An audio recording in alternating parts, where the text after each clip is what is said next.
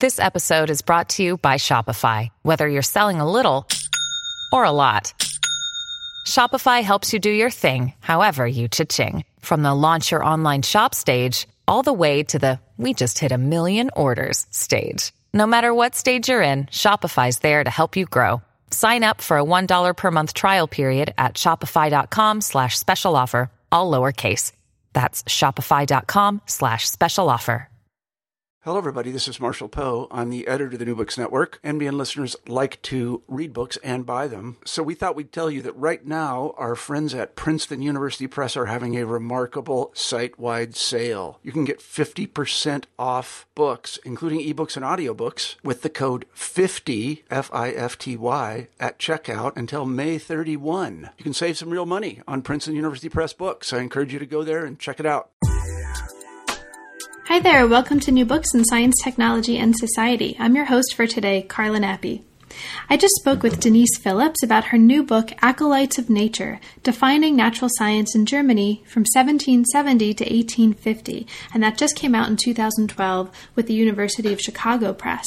Now, this is a really wonderfully rich book. It's extraordinarily well researched. It's just packed full of lots of interesting stories, accounts of the emergence and the multiplicity, and the sort of changing and transformations of some of the basic concepts that we now associate with the history of science in a context that spans the end of the 18th century and the early and mid part of the 19th century in Germany. Now, this is an example of the history of concepts and the history of emerging sort of categories and linguistic usages, and it's really in its best sense, in its most full sense, and it's very well grounded in a very rich account of what's happening in German history at the time period. There's a lot of wonderful stuff in the book. We had a great time talking about it, and I hope you enjoy. Hi, Denise. Hello, Carla. We're here today at New Books in Science, Technology, and Society to talk with Denise Phillips about her new book, Acolytes of Nature, Defining Natural Science in Germany, 1770 to 1850. This was such a pleasure to read, and thank you so much for making time for us today, Denise. Oh, no problem at all. My pleasure. So could you start us off by saying just kind of a little bit about what brought you into this field? How did you get into this topic in particular? Well, I came to the history of science in graduate school having taken a lot of classes in American social history as an undergrad, and something that I felt very strongly in my first 2 years of graduate school when I was deciding on the topic was that I wanted to write about something that wasn't just about a small number of famous researchers. So when I kind of discovered this landscape of German voluntary associations that were really, at that point people had not written a lot about, that seemed like a great way to do a project that had a much broader social reach than other topics I might have chosen. So that was part of my enthusiasm. It was kind of carried forward from things that I'd found exciting about history as an undergraduate, and then encountering a field like history of science that is, for good reasons, often about small numbers of people, and wanting to find some way also to think about larger groups. So this book, if I'm not mistaken, started off as a dissertation. Is that right? Mm-hmm. Yeah. So in the process of moving from the dissertation to the book manuscript, what was that process like for you? Can you tell us a little bit about that? Were there any sort of major transformations, any major changes, or was it fairly consistent from one to the other? I think there were a lot of conceptual changes. Something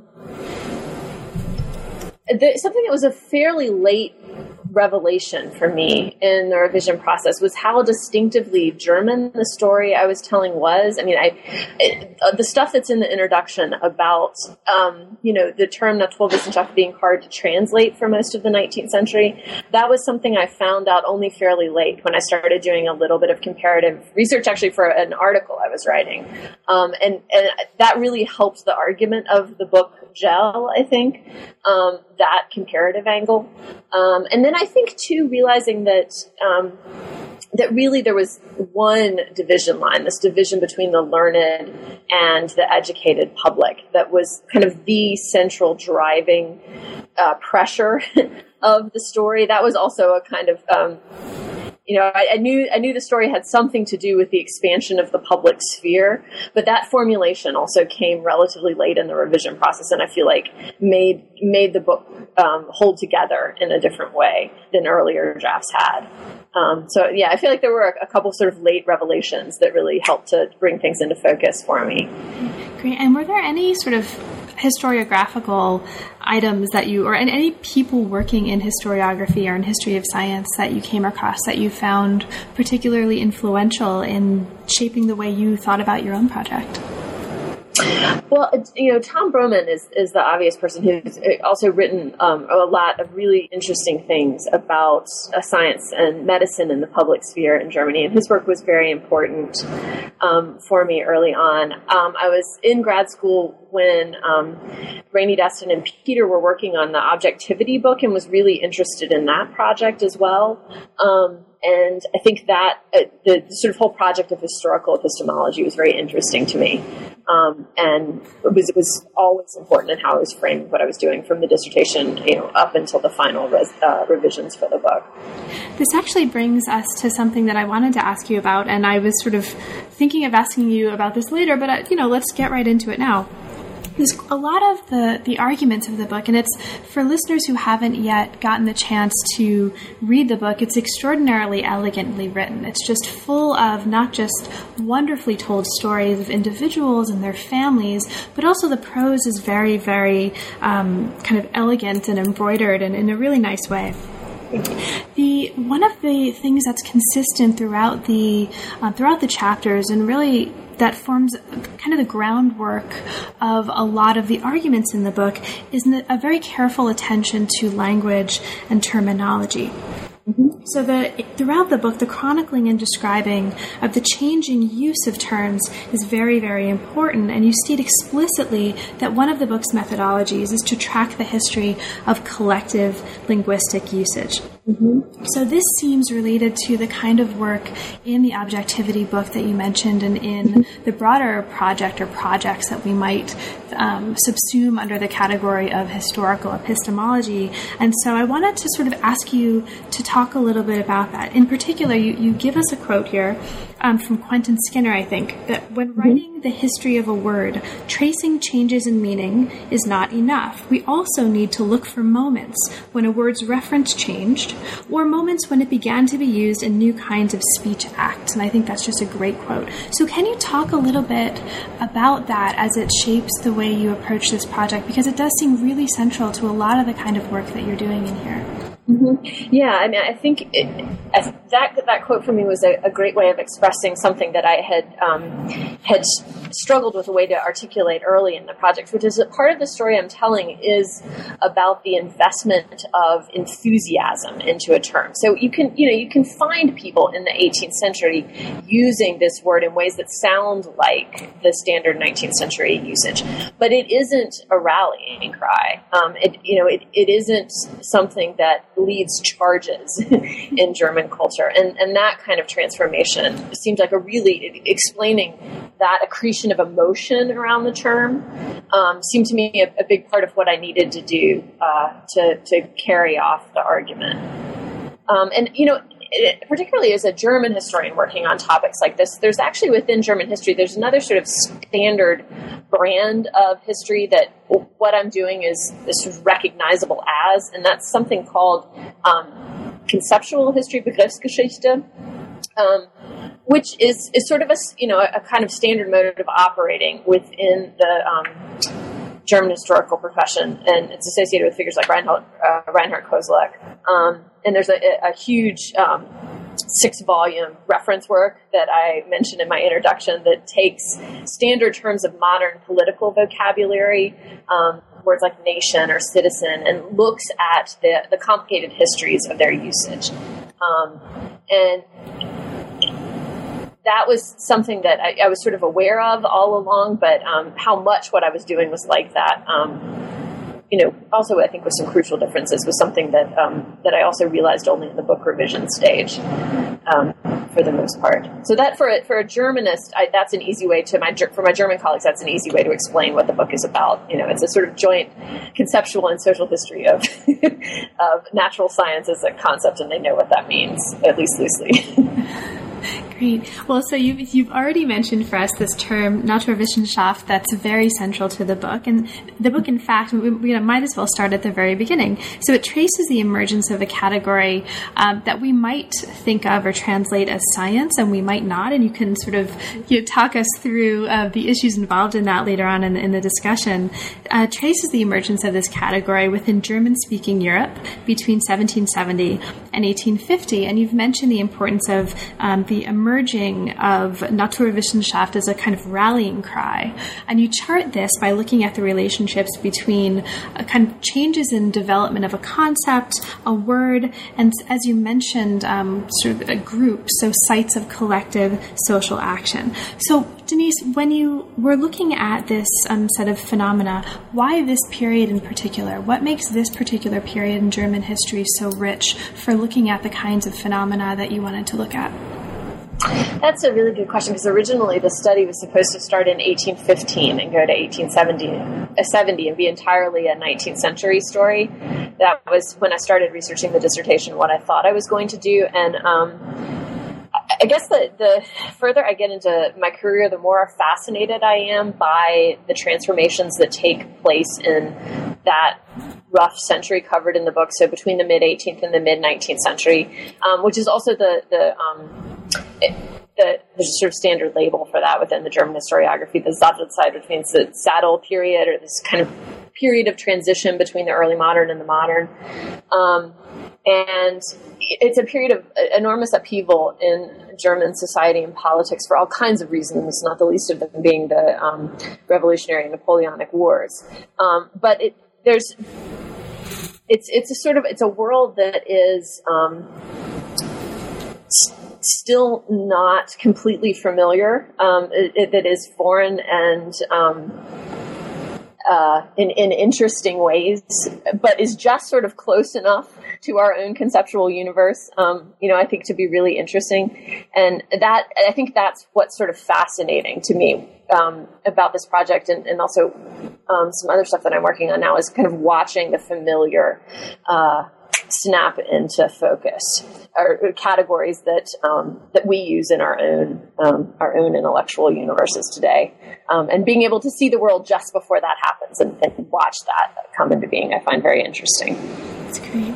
Now, science emerged, or there were various terms and concepts here that emerged as a label at the same time that the Enlightenment public, as you tell us, was becoming larger, it was becoming more complex, and it was becoming much more multi-layered. The relationship between the evolution of science, or different modes of science, and the changing nature of the public, or publics, is really crucial. Oh, excuse me. Aha! That was a little okay. Sore throat break in New Books in Science, Technology, and Society. Okay, so the relationship between the evolution of science and the changing nature of public, or publics, is really crucial to what you're arguing here. So let's actually turn for a moment and go from science as our focus and talk about this other word that's been cropping up in what we've been talking about, and that's the word public. This is a very kind of plural notion here, and one of the most important things you're arguing, at least from the perspective of a reader, is that, when we think about this concept or term public, it's not at all a simplistic thing, right, or a singular thing in this context. So can you talk about that a little bit for our listeners?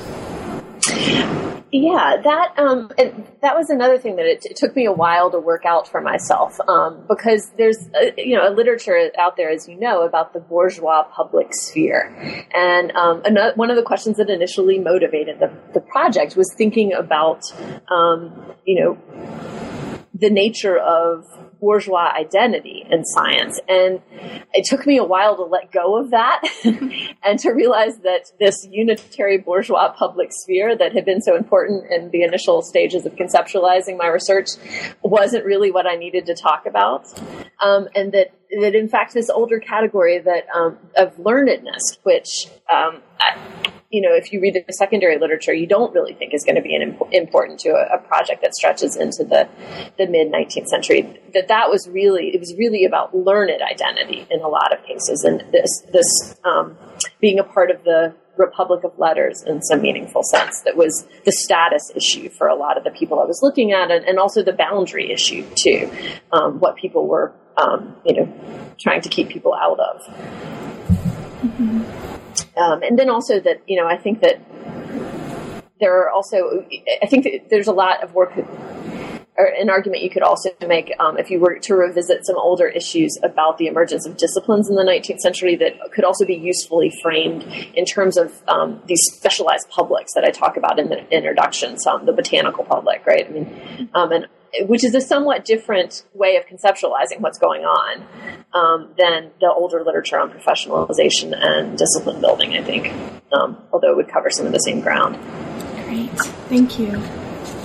So before we get into the first chapter, there's another really interesting conceptual issue that comes up in the introduction that you've actually alluded to in describing one of the things that brought you to this project in the first place, and that's the issue of comparison.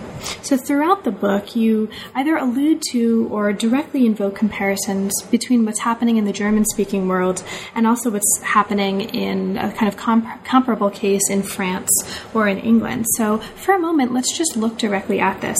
Why did you decide at various points to invoke this kind of comparative framework, and what does that sort of framework allow us to see in this case study that you're presenting us with, a really wonderful case study that we wouldn't be able to see just by focusing on the German-speaking world in particular? I think as is often the case with comparative history, it helps to show the contingency of things that can seem self-evident. But that's it. I think that's something that we as historians of science are very familiar with. The fact that this isn't an inevitable category, the fact that you could have people who are talking to each other and are part of an interrelated intellectual tradition, that is the kind of pan-European community of people interested in the natural sciences, who are nonetheless coming up with different categories that don't all map onto each other. I think too, there's within German history, there's a sort of long tradition of writing with that implicit comparative eye. And a lot of the debates that have driven the field for the last 30, 40 years have been about how much Germany was or wasn't like France or Britain and what that means for the longer trajectories of German history. So I think there's part of it as trained as a German historian, you get kind of used to those sorts of questions. And it feels a very natural thing and almost a necessary thing to do. And particularly, needing to, I think given the way some of these historiographical debates have gone, it's particularly important within German history to articulate clearly what sorts of differences you see. I mean, I think I very much didn't want this story, which is about a German particularity, to be read as a sort of older version of the Sonderweg debate that sees Germany on a kind of pathological path already in the early part of the 19th century in comparison to Britain or France. Great. Now, thank you so much for talking so much about these methodological issues. I think these are really, really interesting. And as we get into the book, I think we'll also see how some of these issues will come up again in the individual chapters, I think in really interesting ways. Okay, so when we get to the first chapter, Natural Knowledge and the Learned Public in the Enlightenment, this chapter opens by actually taking us through the history of one of these central terms that we've been talking about, and certainly a central term for the book, and that's the term and the category Naturwissenschaft. So for listeners who may not be familiar with this term and its history, can you talk a little bit about that? How does that map onto, or not, what we call science? So in the 18th century, it's a composite word, and it first appears in a book title in the very early 18th century, and you can sort of find it used occasionally. And it's in German, it's a composite word. Natur means nature, obviously, and Wissenschaft is an older word that can mean kind of knowledge in general, or sometimes learned knowledge in particular. And this becomes a much more common composite, particularly in the last third of the 18th century. It's a word people use more often, but they use it sometimes to mean natural history, sometimes to mean natural philosophy, which are two different categories in the early modern period, and sometimes to mean a much broader range of engagements with nature than the later 19th century categories. So they'll lump all sorts of kind of technological knowledge, what the 19th century would call an applied science, under this term too. So it's sort of fuzzier and looser in the 18th century, and also sometimes can mean different things. So it's, I think you can already see, which is one of the things I'm arguing in these early chapters, you can already sort of see a certain community emerging, but it doesn't have nearly the sharp boundaries that it did later on by the 19th century. Great, thank you. Now, another term that comes up here as really central is the history of the term, or the history of the concept, Naturforscher. So the meaning of this, as you show us, I think very compellingly here, changes over time. Can you explain what that means for our listeners and why it's important to the work that you're doing in this chapter? So roughly it means, it means a natural researcher is how I translated it literally in a lot of parts of the book. It's a term that Germans stop using when in the 19th century, when they start using Naturwissenschaftler, which is like scientist. So it's a sort of, somebody who in his range of interests is similar to the modern professionalized science, but, is in other ways embedded in this, initially in this, 18th century and then early 19th century intellectual space I'm describing. So has some, whose primary affiliation is not yet the affiliations of a modern professionalized researcher, but are bound more by the learned world I'm exploring. Great. Now, the learned world that you just brought up makes me think of the learned public, right, that you're chronicling, or that you're introducing us to in this chapter. One of the things that the chapter's arguing, and that, the argument in the rest of the book will also continue to allude to, is the existence of multiple publics, multiple sort of overlapping and engaging publics.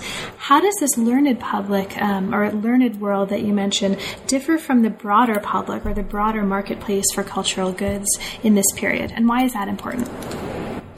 So there's a higher entry fee to be a member of the learned public. You have to be someone who's part of a set of social relationships that don't just exist of commodity exchange. You have to have recognition from other people who were already in this community, already recognized as learned. You have to be actively engaging in certain kinds of activities. Often you have to have certain kinds of possessions, depending on what your interests are, the right instruments, the right collections, the right books, or at least access to the same.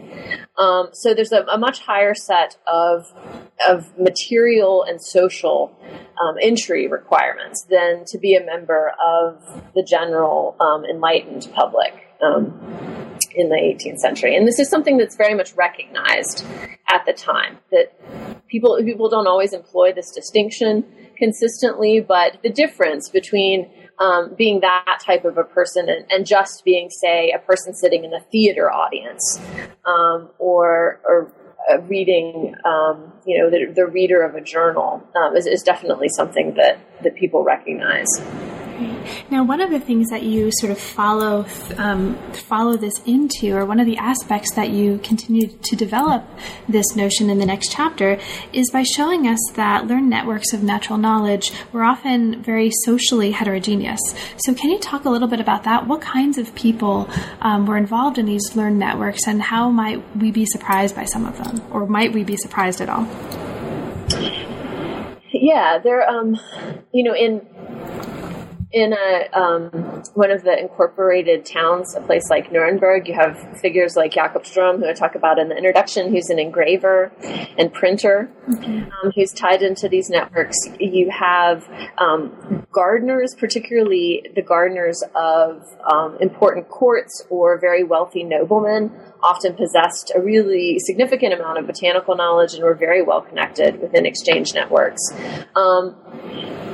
You also have, certain kinds of skilled craftsmen, people coming out, say, of the porcelain manufactories being set up in Central Europe who have really extensive chemical knowledge. There are also people who are kind of chemical and electrical showmen on occasion that end up as part of these networks. So people who are making a living by entertaining the enlightened public.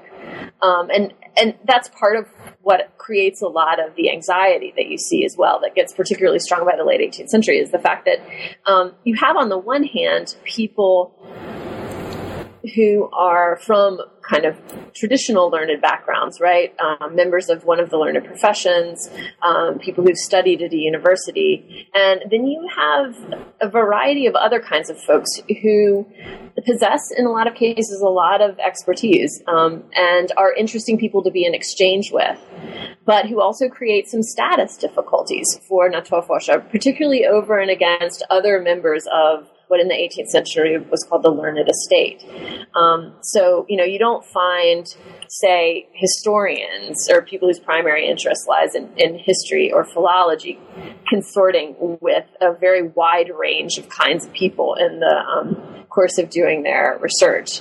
And that was something that was true for Naturforscher, that they were dealing with instrument makers, with gardeners, with engravers and printers in certain kinds of ways. And this was something that, in the late 18th century was still a particular status issue for a group of people who still look down on people that use their hands, for one thing.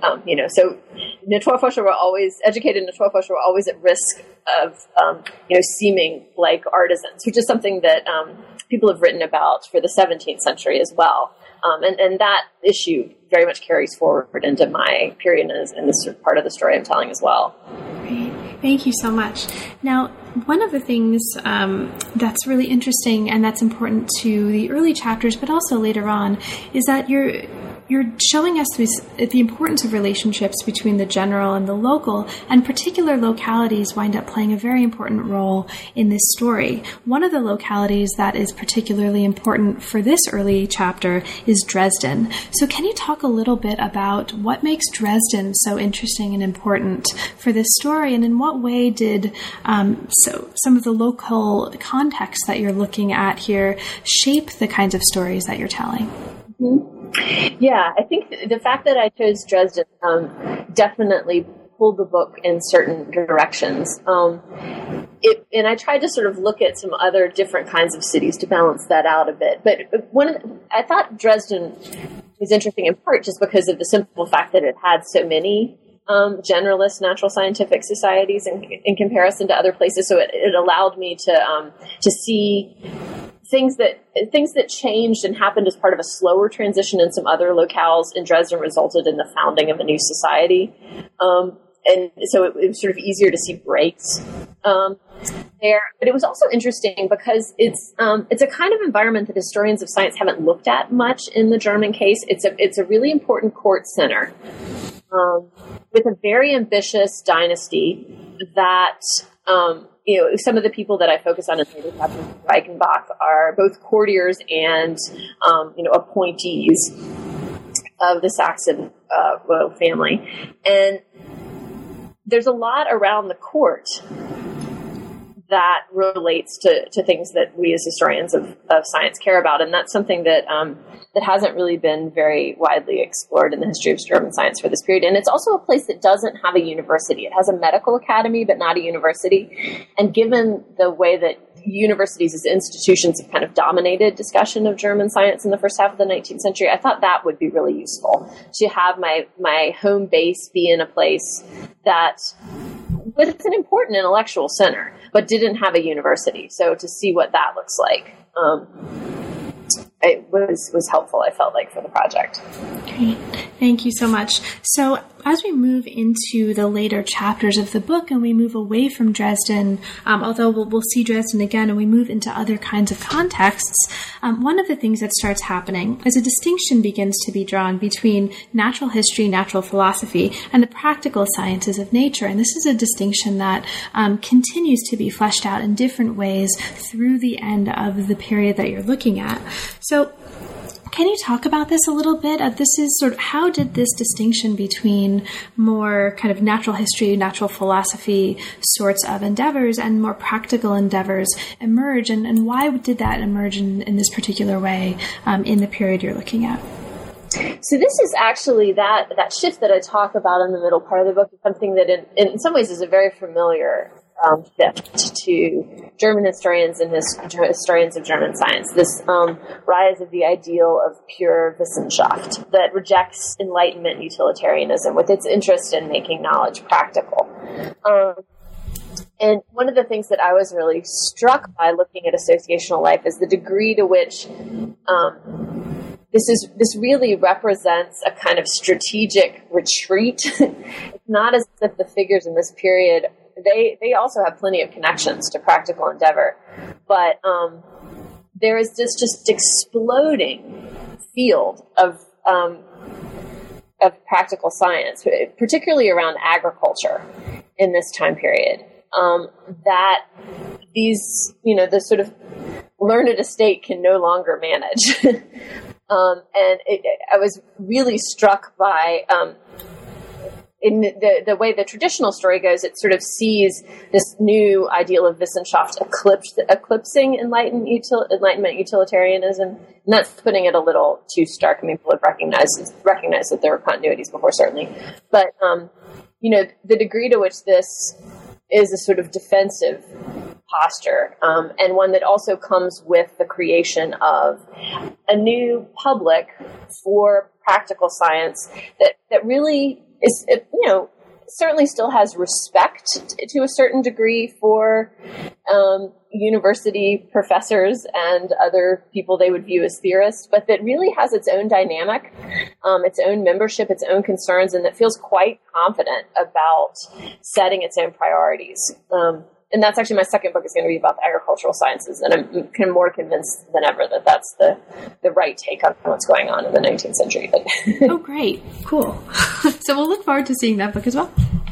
Okay, great. So as we move into this story and sort of get later into this period in the 19th century that you're moving into, we come to a chapter that looks, chapter 4, that looks at how local learned societies help Germany's university-educated elite distinguish themselves from the increasing crowd of other new authors and collectors and other people who are emerging in this field.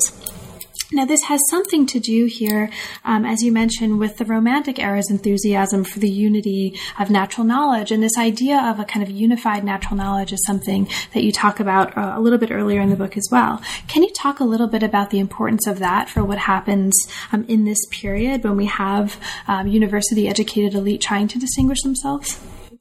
Yeah, I always felt like chapter 4 was sort of the fulcrum chapter of the book, that in some ways that's the most important chapter somehow. And that moment is really the crucial moment in the consolidation of this category. And what I think is particularly important to me about that part of the book is to show the importance of local identity in the lives of this emerging elite, and the ways in which that's part of what makes this new unified ideal of science so appealing. Is that because, Germany really is very precocious as a land of specialized journals. And so, on the one hand, the people that you're looking at in those societies are people who are very active, in most cases as published authors, or at least the leaders in the societies are, and who are part of specialized conversations with people of similar interests, all over the place. And a lot of what they're wrestling with is how do you transfer those specialized conversations back into a form that gives you some kind of credit and status in your everyday environment. And I think those kind of pressures are an important part of the explanation for why German scientific associational life ends up looking the way that it does. That on the one hand, they are, I think other historians have made a fairly convincing case, are probably more intensely specialized than their, say, French or British counterparts. and more fragmented politically. They don't have a single social center and social political center to which they can go. And that problem of guarding and preserving a reputation in that sort of an environment makes these local generalist groups very important. And I think that that's part of what puts flesh on the bones, if you will, of this romantic ideal of the unity of science, which I think is and I don't know that I would want to draw the directional arrows one way or the other. I mean, I think part of the reason people talk about those ideals so much is precisely the appeal of these kinds of forum where they can broadcast what they're doing to their peers in their local cities and towns, and get recognition for it, and have it matter in a meaningful day-to-day way, in who they are in their daily settings. Great. And one of the things that you say, and that I think is a really important point in this chapter, is that these general kind of multidisciplinary scientific forums that you're describing, the ones that were founded in this period, they're not at odds with more directed disciplinary discussion. They're rather complementary to it. And I think this is really an example of a broader methodological set of moves that you're making in the book when you seem to be urging us to avoid understanding history through recourse to simple binaries, right? There's throughout the book, there's a reminder that it's not one way or the other. This wasn't necessarily a matter of a stark choice that people were making. Rather, these existed in a kind of ecology that wasn't black or white. There was a lot of movement among what we might think of as these poles or two different modes of being. I think I might even put it more strongly than that. The appeal of these generalist forums was in many ways directly related to the emergence of more intense forms of specialization. That it actually made local generalist sociability more important for the people. And I think one of the ways that you can really see that is that a lot of the previous literature on these societies a lot of times would kind of pick out specialist groups and say, aha, there we see modern disciplinary specialization in an early form. And the generalist groups were supposed to be part of some earlier stage. And if you look at the geography of specialized versus generalist groups in Germany in this time period, the specialist groups are often in kind of small and not very important places, and their members are all often not very eminent. And the fact that they're so specialized is a mark of modesty on their part in a lot of cases. That's how they themselves perceive it. And when they become more ambitious and want to attract more attention, then they become a generalist society. There are several cases of that. Great. Now, as we sort of move into the closing chapters of the book, or the last half of the book, I guess, one of the things that you look at in the next chapter in particular is you're introducing these two figures that I think you alluded to earlier in our discussion, in the context of looking at the ways that learned men of the 19th century kind of pitched their cause to members of the educated estates, as you called them, and also the wider literary and social public. Now, one of the things that emerges for both of these figures, or in the case of both of these figures, is the importance of gender as a sticking point for both of these men who were trying to sort of negotiate to push their agendas through. Can you talk a little bit about that as it emerged as an issue for you? Because gender emerges very explicitly in this chapter, but there are also other places in the book where you talk about the importance of bringing that into the way we're understanding these phenomena. One of the key boundary markers of the learned public was gender. And there are a few cases of people who make it to the other side of that boundary, but that is a fairly standard understanding for the time period that I'm talking about. And I think particularly in the 20s and 30s, this becomes a potential problem for Naturforscher who are trying to craft a certain kind of public identity that borrows on models of, literary heroes. This is the time period of the emergence of Germany's national literature, really, the time period the book covers. And there are these new literary heroes like Schiller and Goethe, who are still in the process of being canonized, but clearly the two men I'm talking about in this chapter deeply admire what those people like that have been able to pull off in terms of the public figure they're able to cut and the kind of attention they're able to attract. And I think Reichenbach, who offers evening entertainments to a mixed, polite public in Dresden, is clearly very interested in being taken seriously by the circle surrounding the court. He wants women to care about what he does. He wants them in his audience. He wants them as readers, because that's part in practice of being acclaimed in the broader literary public sphere. And there are a number of things about natural science that make that a little tricky. It has still a lot of utilitarian overtones for the general public, coming out of enlightened traditions. And in, official conventional wisdom, women are not supposed to be too concerned with utilitarian things. Natural science, it's got some ties through a German discipline called Cameralism to governance in the state and other male purview. And things like natural history also have a reputation for being very pedantic. It's one of the common criticisms people make. It's the kind of providence of the small-minded and the asocial. And those are all potential liabilities, I think, that people like Reichenbach and Mies van Essenbeck face in trying to make a bigger splash within the broader public culture. And so I think for each of them, the issue of gender becomes making the argument that this is also something that should interest women is an important. They see that as an important point to win. Great.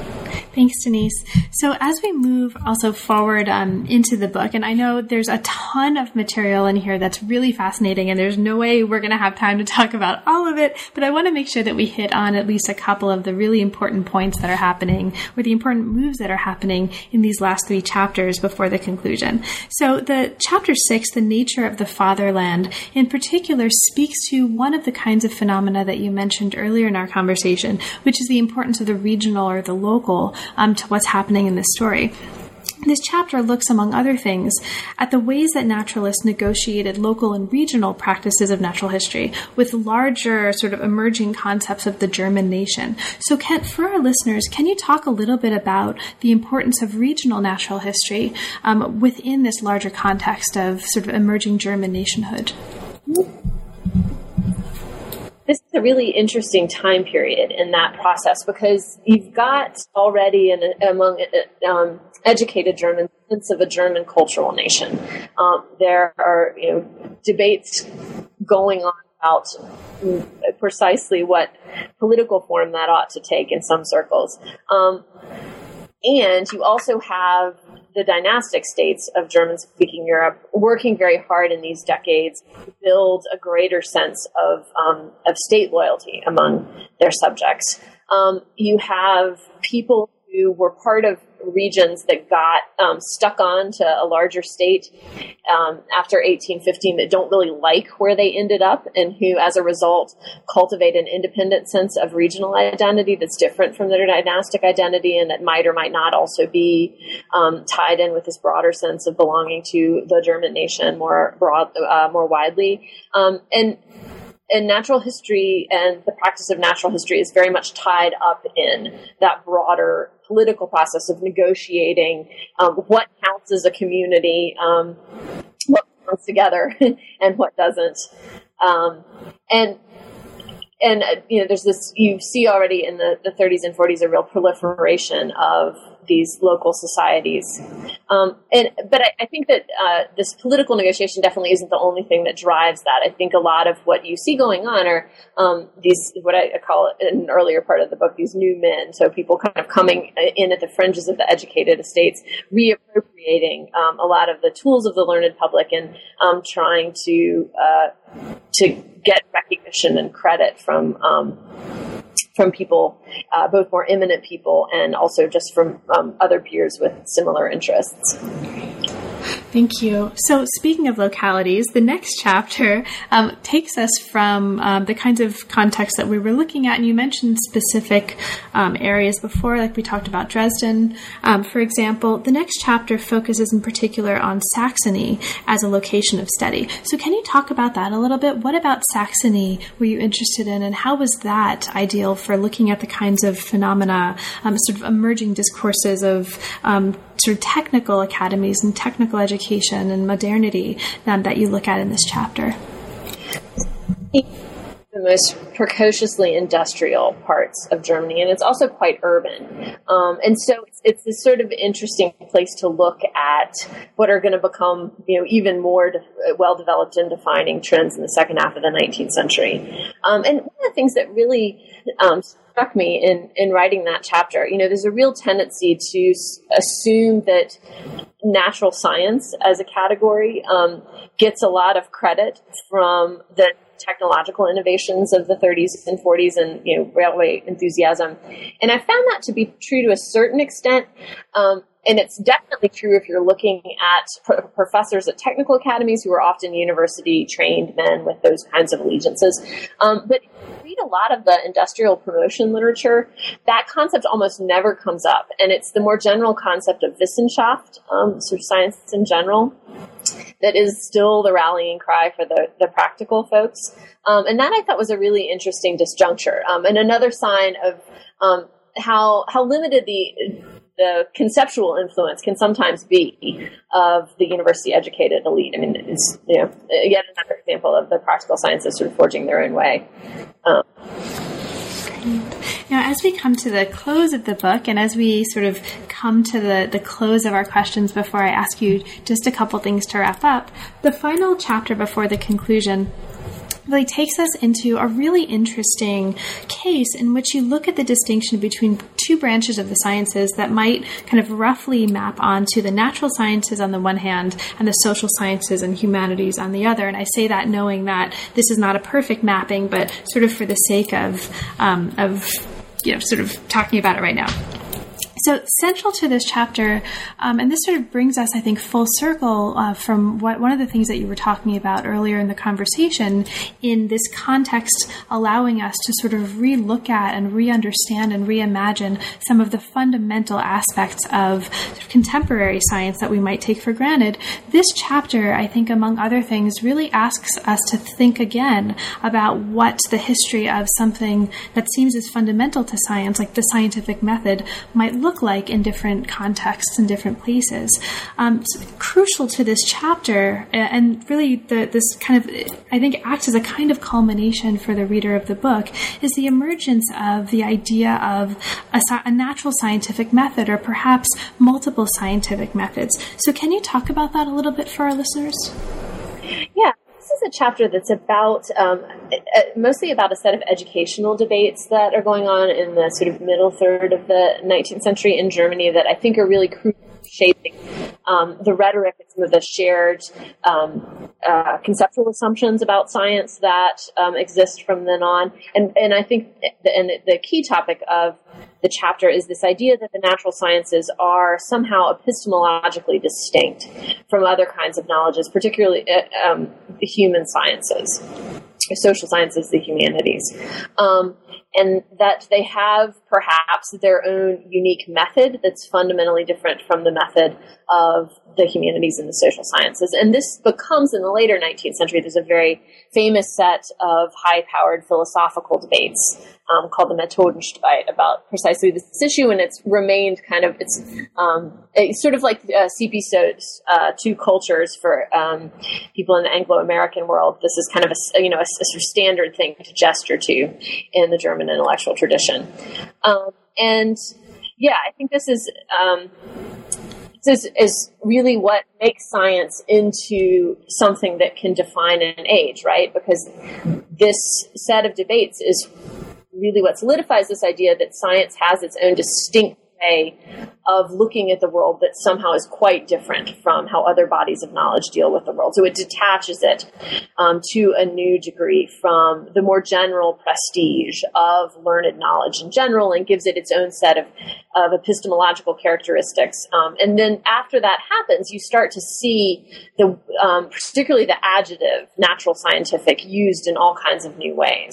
So there's, in the 50s, there's a natural scientific school of law, which is literally something that just wouldn't even have made linguistic sense, really, or would have meant something very, very different in the 18th century. Or, the new natural scientific medicine that Osho helps to popularize. There are all sorts of iterations and ways in which the natural sciences can be seen as imbuing other things with their qualities that I think weren't really part of the conceptual universe of the pre-1840 period in the same way, even when people talked about the value of natural philosophy and natural history for other kinds of pursuits. Great. Well, Denise, thank you so much. It's been such a pleasure to talk with you. And I know that we didn't get to, I know and you know, but listeners may not know as much. There's a ton of material in the book that we didn't get to. It's an extraordinarily rich study, and it's full of really interesting stories and really interesting points that we didn't necessarily have a chance to talk about today. So is there anything in particular that we didn't have a chance to cover, but that you'd like to point out, especially for listeners who may not yet have had the opportunity to read the book? Maybe I could mention briefly the way I chose to frame the conclusion, which is the story of a wedding that looks at two families whose family trees kind of capture all of the different, or more or less all of the different types of people that I talk about over the course of the study. And one of the things that I found very interesting about this study is the degree to which, as historians of science, I think this is a great example of how we can participate in issues of interest to general historians as well. Because one of the things that comes out when you look at the history of this category and who can or can't be associated with it, and also the difference between the learned and the educated public, is there are a lot of divisions that German social historians take for granted, like between the educated public and the private public, that when you look at scientific circles get all mixed up. So that was something that was kind of an important point of the study for me, was also a contribution to the kind of typology of the German social field in the 19th century and the role that we as historians of science can play in helping to sort that out as well.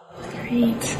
So you mentioned earlier on that your next project might be something on agricultural sciences. And so I was going to ask you, what's inspiring you now? What are you working on now? And what can we hope to read about in the future? Is it that project? And if so, and or if not, do you want to talk a little bit about that? Yeah, sure. So I had a book on the agricultural sciences in Germany in roughly the same time period.